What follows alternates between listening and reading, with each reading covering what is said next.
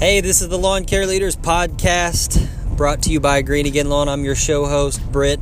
Driving down the road here and have had a few questions around the topic of quoting, how to bid a job, what to bid on, and what to compete on as a company. So the way I look at it, there's a couple ways of running your company. You can either be the most professional, you can offer the best product, or you can be the best price.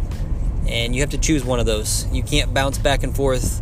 Otherwise, you'll always be chasing your tail trying to figure out how to bid a job and kind of the overall goal for your company. So we've decided to be the most professional, provide the best customer service, the highest quality lawn care service, and so we don't compete on price. We set our margins, then we back into it from there. A lot of people, they're just price hunting, and it's a race to the bottom from there. And if that's you, that's fine. You just got to know that you're going to do a lot more volume than if you're going to be a professional service to get that margin. Some people can do enough volume at 10% margin to make up the difference. Our goal is to be between 40 and 50% margin. Right now, we're at that 50% margin mark, which is really, really solid for us. And that's where we like to keep it. So we like to compete on professionalism, and with that comes a lot of overhead and a lot of branding, and you're paying for better team members.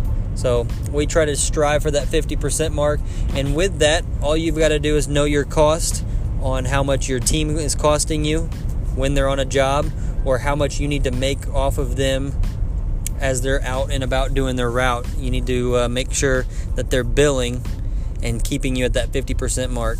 And then product costs for us, if we're spraying a lawn, all I need to know is, hey, here's how much product it takes per square feet, and then back into it from there. So here's how much it is costing me per acre. It doesn't matter how big the job is. Just on the way home, had to bid a quick HOA job. It was 16 acres, so I just backed into it from there. Here's how much product it's going to take us. Here's what it would be for 50% margin, and then it's going to take two guys one full day. So go ahead and tack on the employment cost of that, and then get you to your 50% margin. So hopefully that makes sense. But we're competing on professionalism, and we back into it that way. We know all of our costs. I know how much I'm paying my team, and then I know I want to make a 50% return off of that.